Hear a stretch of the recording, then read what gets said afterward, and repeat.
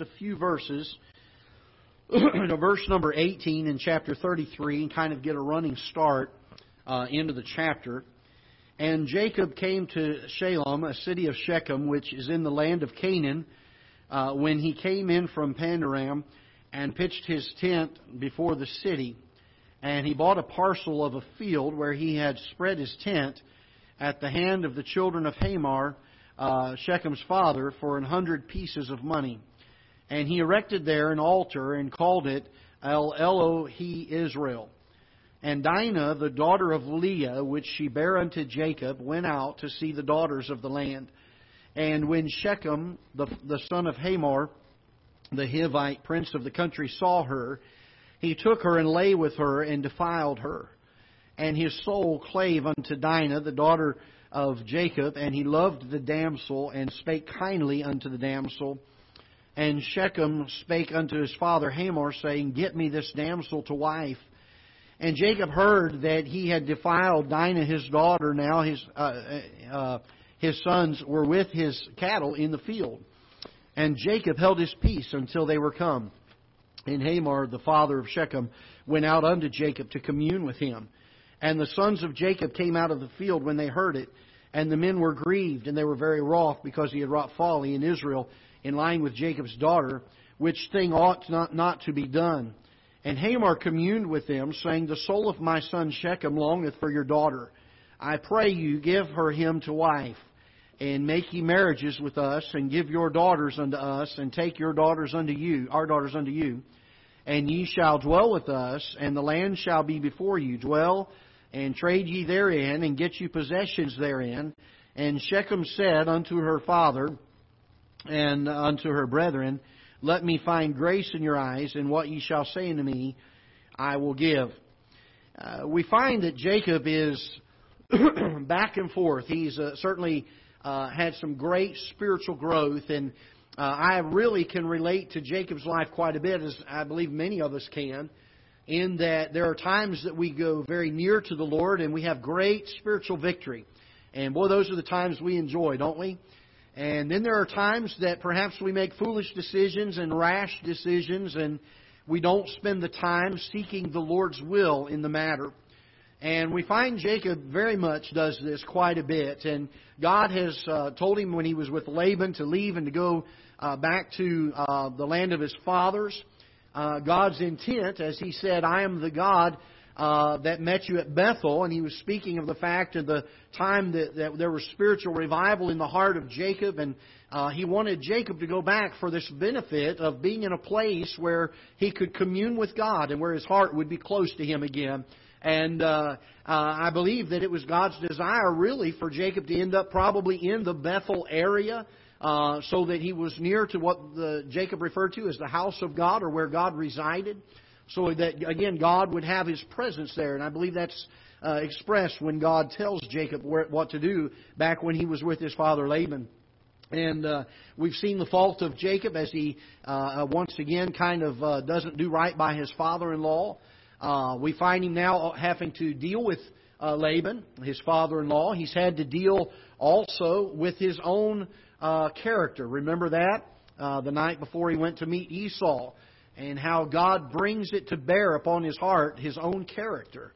And so Jacob has had to deal with the problem of his father-in-law. He's had to deal with the problem of his own shortcomings and realize just who he was. God blesses him and makes him a prince with God and renews his vow of promise to Jacob. And then he goes and he meets with Esau, and he has to deal with his brother. And certainly what a great result came of that, as Jacob was blessed, I believe, of God in that area, but also because he showed grace and because he showed humility. I believe that Esau responded in like. And of course, we don't want to overlook the fact that God obviously had worked even in Esau's life during this time. When they get ready to leave, Esau says, okay, let's go together. And Jacob says, no, I'm not going to do that. And he had some excuses and reasons. But the truth is, I think from the context of what we read in Scripture, it doesn't seem or appear to be that Jacob really ever had any intent of going with Esau and being a part of it. Even though he tells him, you go on ahead and we'll catch up with you in Seir, I don't know that Jacob ever really had that intent, because as soon as Esau is gone and as soon as Esau has left, Jacob puts his eyes toward the area of Shechem, which is down where we're looking at today. And this is an area of the country that is noted for its, during this time period at least, is noted for its ungodliness, and certainly an area that, if you can kind of parallel it to Lot looking and putting his eyes to the well-watered plains of Sodom, that Jacob looked over towards Shechem and realized that there was opportunity, perhaps for advancement. We certainly find that being offered to him in the middle of chapter number 34 by Hamor, who offers to him to be a part of the land, to buy and sell, and to increase in his gain. So obviously there was some kind of a draw there, a material draw to Jacob. And he goes and he does very similar to what Lot did. He doesn't go into the city, but he pitches his tent there, and then he builds a house. He buys some property and builds a house there, and he builds some sheds and some bins for his cattle. And so he's settling here. He's digging in some roots. And we get to verse number 34, or chapter number 34, verse number 1. And we begin to see that nothing good is going to happen in Jacob's life. In fact, probably the worst thing that Jacob has done in all of his life is happening now as he has led his family to Shechem. There's nothing good that comes from being in this area. But it says here in verse number 1, And Dinah, the daughter of Leah, which bare unto Jacob, went out to see the daughters of the land. I want to just stop on this for a moment, and we're going to look at this idea of being careful who your companions are. Because Dinah is going to be introduced now to a young man named Shechem that's in the area. He's the son of a man by the name of Hamor, who's a Hivite. And this fellow is a very bad fellow. In fact, he's a pretty wicked fellow. It's interesting to me that she takes a liking to him, perhaps, and he certainly is taking a liking to her. But, you know, it's amazing to me that we live in a day where we don't think that our companions are that important to how they affect our lives. We're not careful with our selection of companions. I have watched, even in parents and even in my own kids' lives, there are times they'll come to me and they'll say, hey, I want to go do this with someone, or I want to go this place, and I say, who's going to be there? And I find out who's going to be there. And there's been times that I've said, no, I don't want you going. And there are times that they don't like that a whole lot. I remember when I was a kid, there were times I wanted to go places, and Mom and Dad would say, well, who's going to be there? And I'd tell them, and they'd say, no, you're not going. And you say, Brother Greg, that's judgmental. No, that's being careful. Because we need to be careful of who we allow our young people especially to have as their companions. I don't like the idea of young people going to public schools. You can rake me over the coals for that if you want to. I don't think it's a healthy thing. You say, Brother Greg, why is that?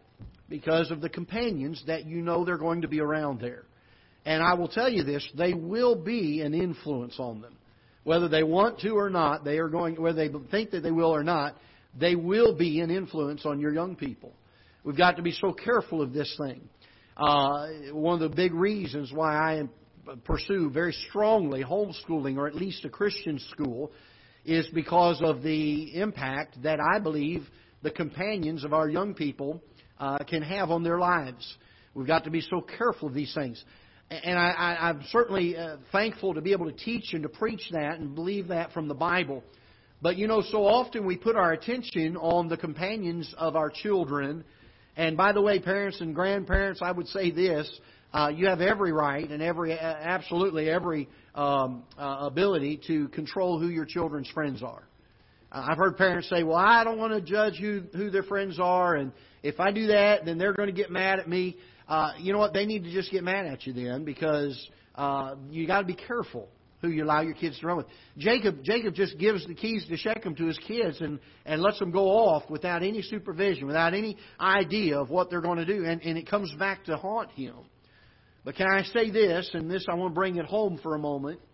that as important as it is for our young people to be careful of their companions, so we as adults have to be careful of who our companions are.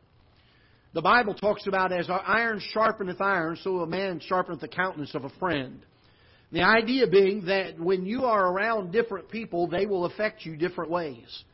There are certain people that I love to be around. When I'm around them, they bring up spiritual things, and we talk about spiritual things, and there's a joy there, and there's an excitement there.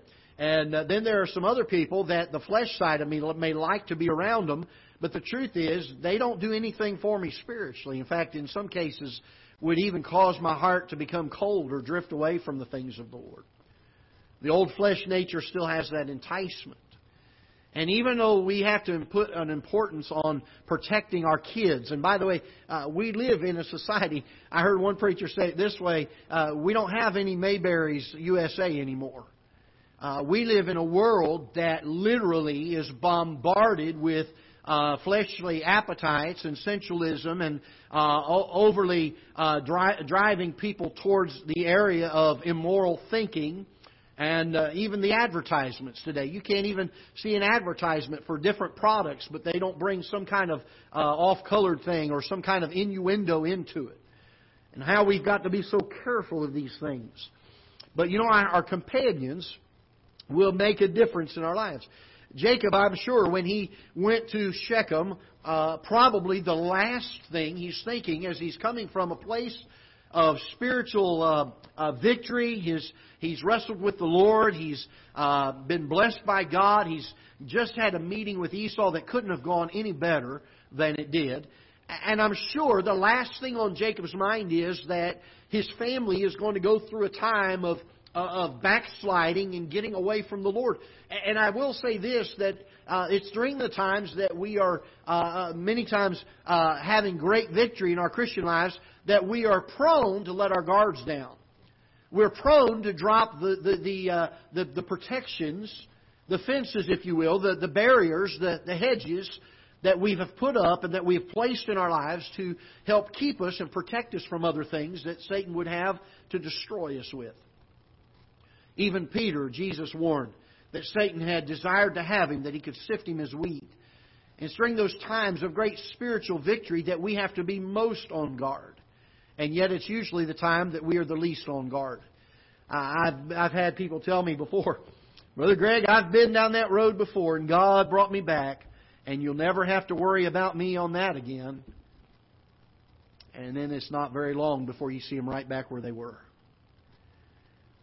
Take heed lest we fall. We begin to think ourselves higher than we are, and we begin to think that we're stronger than we are. Paul said that he himself had to be careful lest he would become a castaway.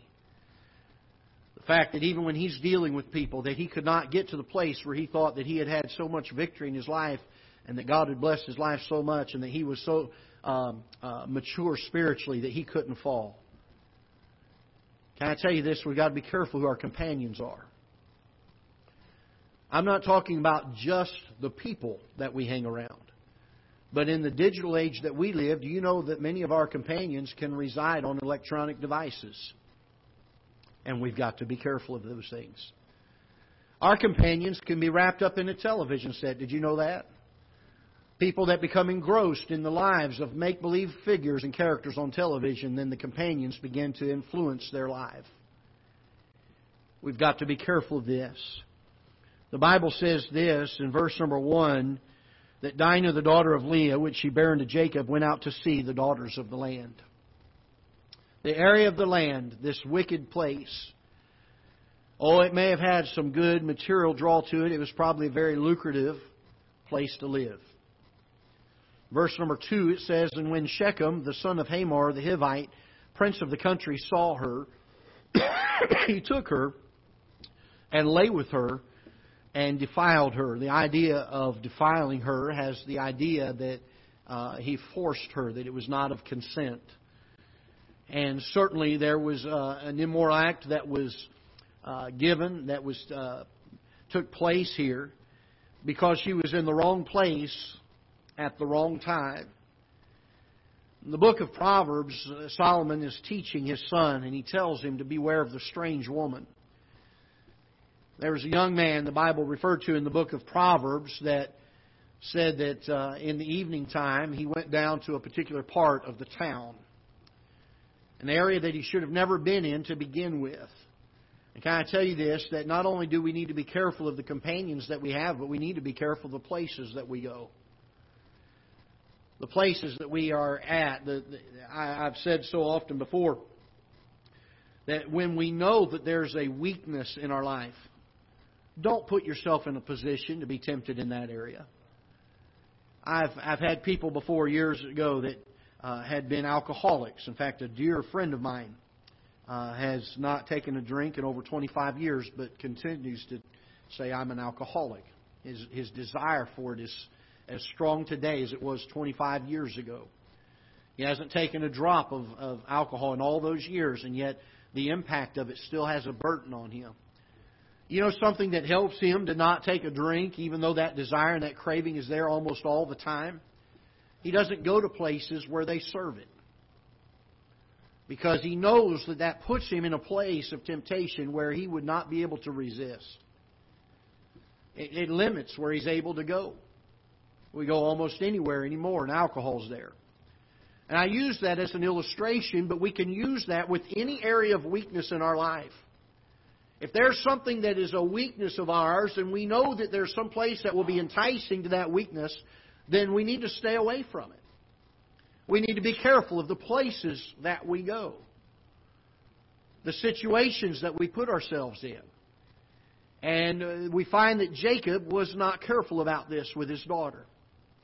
She gets around the wrong companions. She finds herself in the city, in the wrong place at the wrong time. And a young man takes a fancy to her, commits an immoral act with her. And in verse number 3, notice this, the Bible says, and his soul clave unto Dinah. This word clave is an interesting word. In fact, we find a form of it in Genesis chapter number 2 when God is telling Adam, wherefore should a man leave his father and mother and cleave unto his wife. And that there is a certain unity, a oneness that comes that ought only to be there after marriage. And we're living in a day and age where people are cleaving one to another without the bonds of marriage. And we find that this is something that stirs up appetites and stirs up desires that are immoral things and ought not to be a part of their lives. And by the way, we do need to still teach our young people this. Amen? We're living in a day where we've become too accepting of it. We've become lax to it because we think, well, everybody's doing it. And nobody seems to think it's really all that bad and all that wrong. But can I tell you this? God does. God still thinks it's bad. God still thinks it's immoral. God still thinks it's fornication. And there's no reason to stir up things and appetites in a life. When I was a youth pastor, I had a lady come to my office one day from a nonprofit group in our area. And she said, we're trying to establish a program to try to keep young people from getting pregnant, young ladies from getting pregnant outside of wedlock. And she said, we've had a pretty good success rate. She said about 60% of our folks are abstinent. I was like, boy, that's a terrible figure, isn't it? We had a youth group where 99% of them were abstinent. And I thought, which program is better, hers or ours? And I said, well, I'll look at your program, but I said, ma'am, to be honest with you, we're having better success than you are doing what we're doing. And I looked at her program, and she had some things in there, and I'm going to try to be careful. I don't think we have too many young people in here today. But one of the steps that they talked about was for a young man and a young lady to have a lot of physical contact. And I said, ma'am, you've got to be kidding me. She said, oh, no, we figure if they do that, then they won't have to have all these temptations, these other things. They'll get it out of their system. I said, well, wait a minute.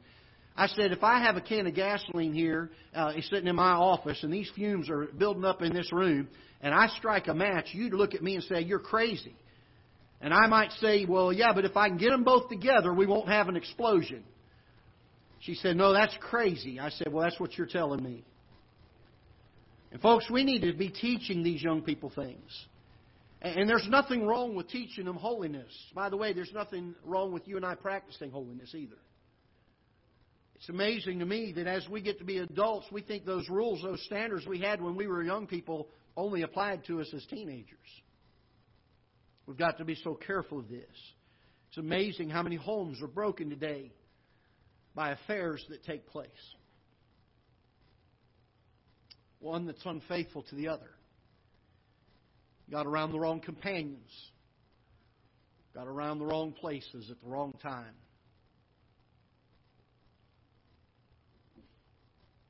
The Bible says in verse number 3, his soul clave unto Dinah, the daughter of Jacob, and he loved the damsel, spake kindly unto the damsel. And Shechem spake unto his father Hamor, saying, Get me this damsel to wife. And here we see the covetousness of an ungodly city. One of the things that made this city so ungodly was that there was no restraint. They wanted what other people had, and they didn't care what it took to get it. And you don't find any kind of Shechem coming and asking his father. He tells him, he says, Father, get me this. I want this. Give it to me. And by the way, we do that a lot in our lives without realizing it, don't we?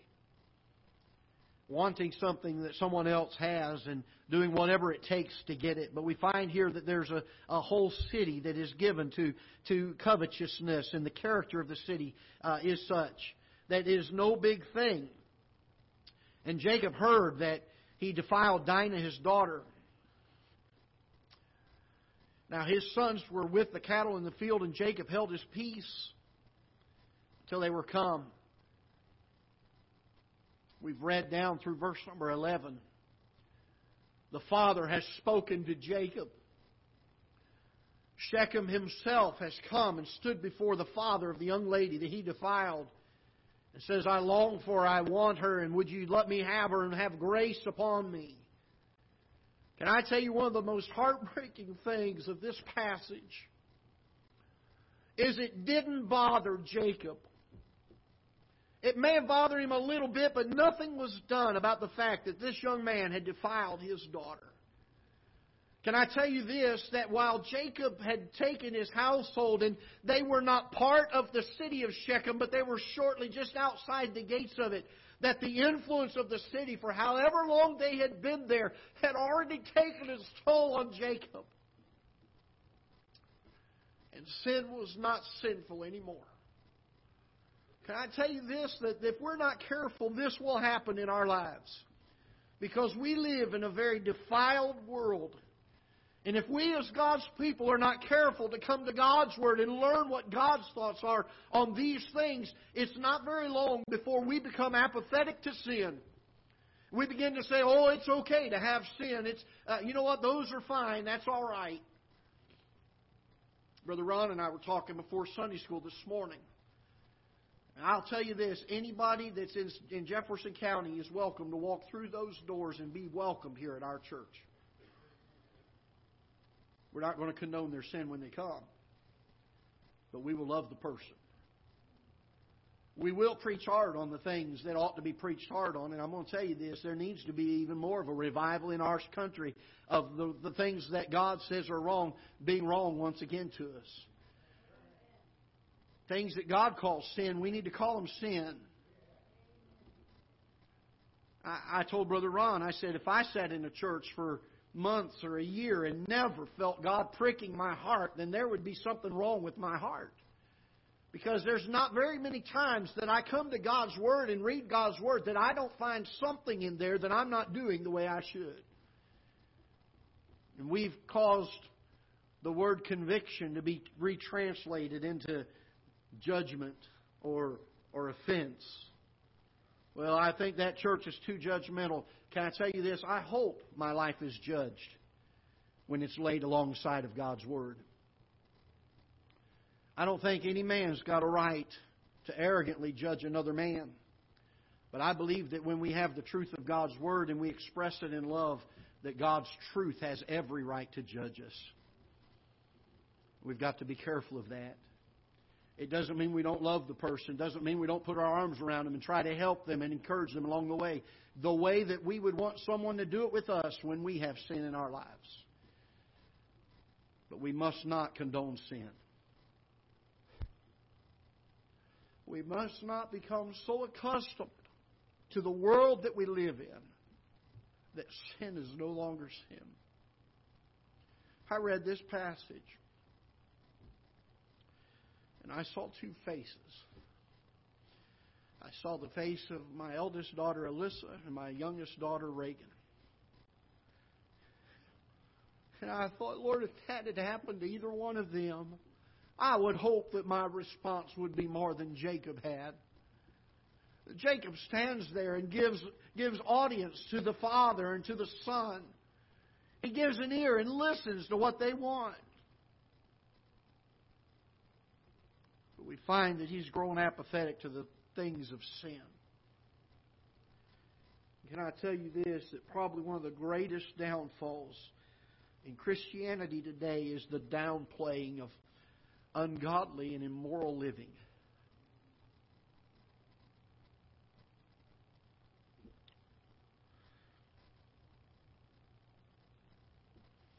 It breaks my heart.